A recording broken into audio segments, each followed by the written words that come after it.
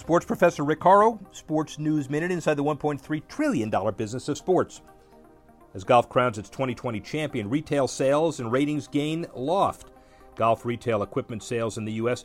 hit an all-time monthly record in July at $388.6 million, according to market research from Golf Data Tech.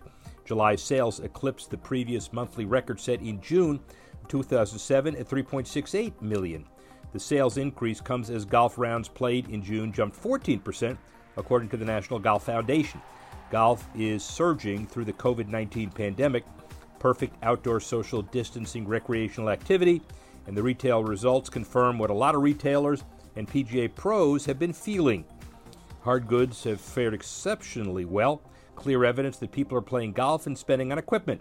In other upwardly trending golf news, CBS averaged about 2.495 million viewers for its PGA Tour coverage this season, 14 events, marking the network's best figure since 2014-15 at 2.6 million.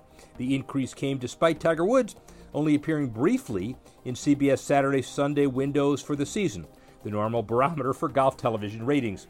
Sports professor Rick Horrow, Sports News Minute.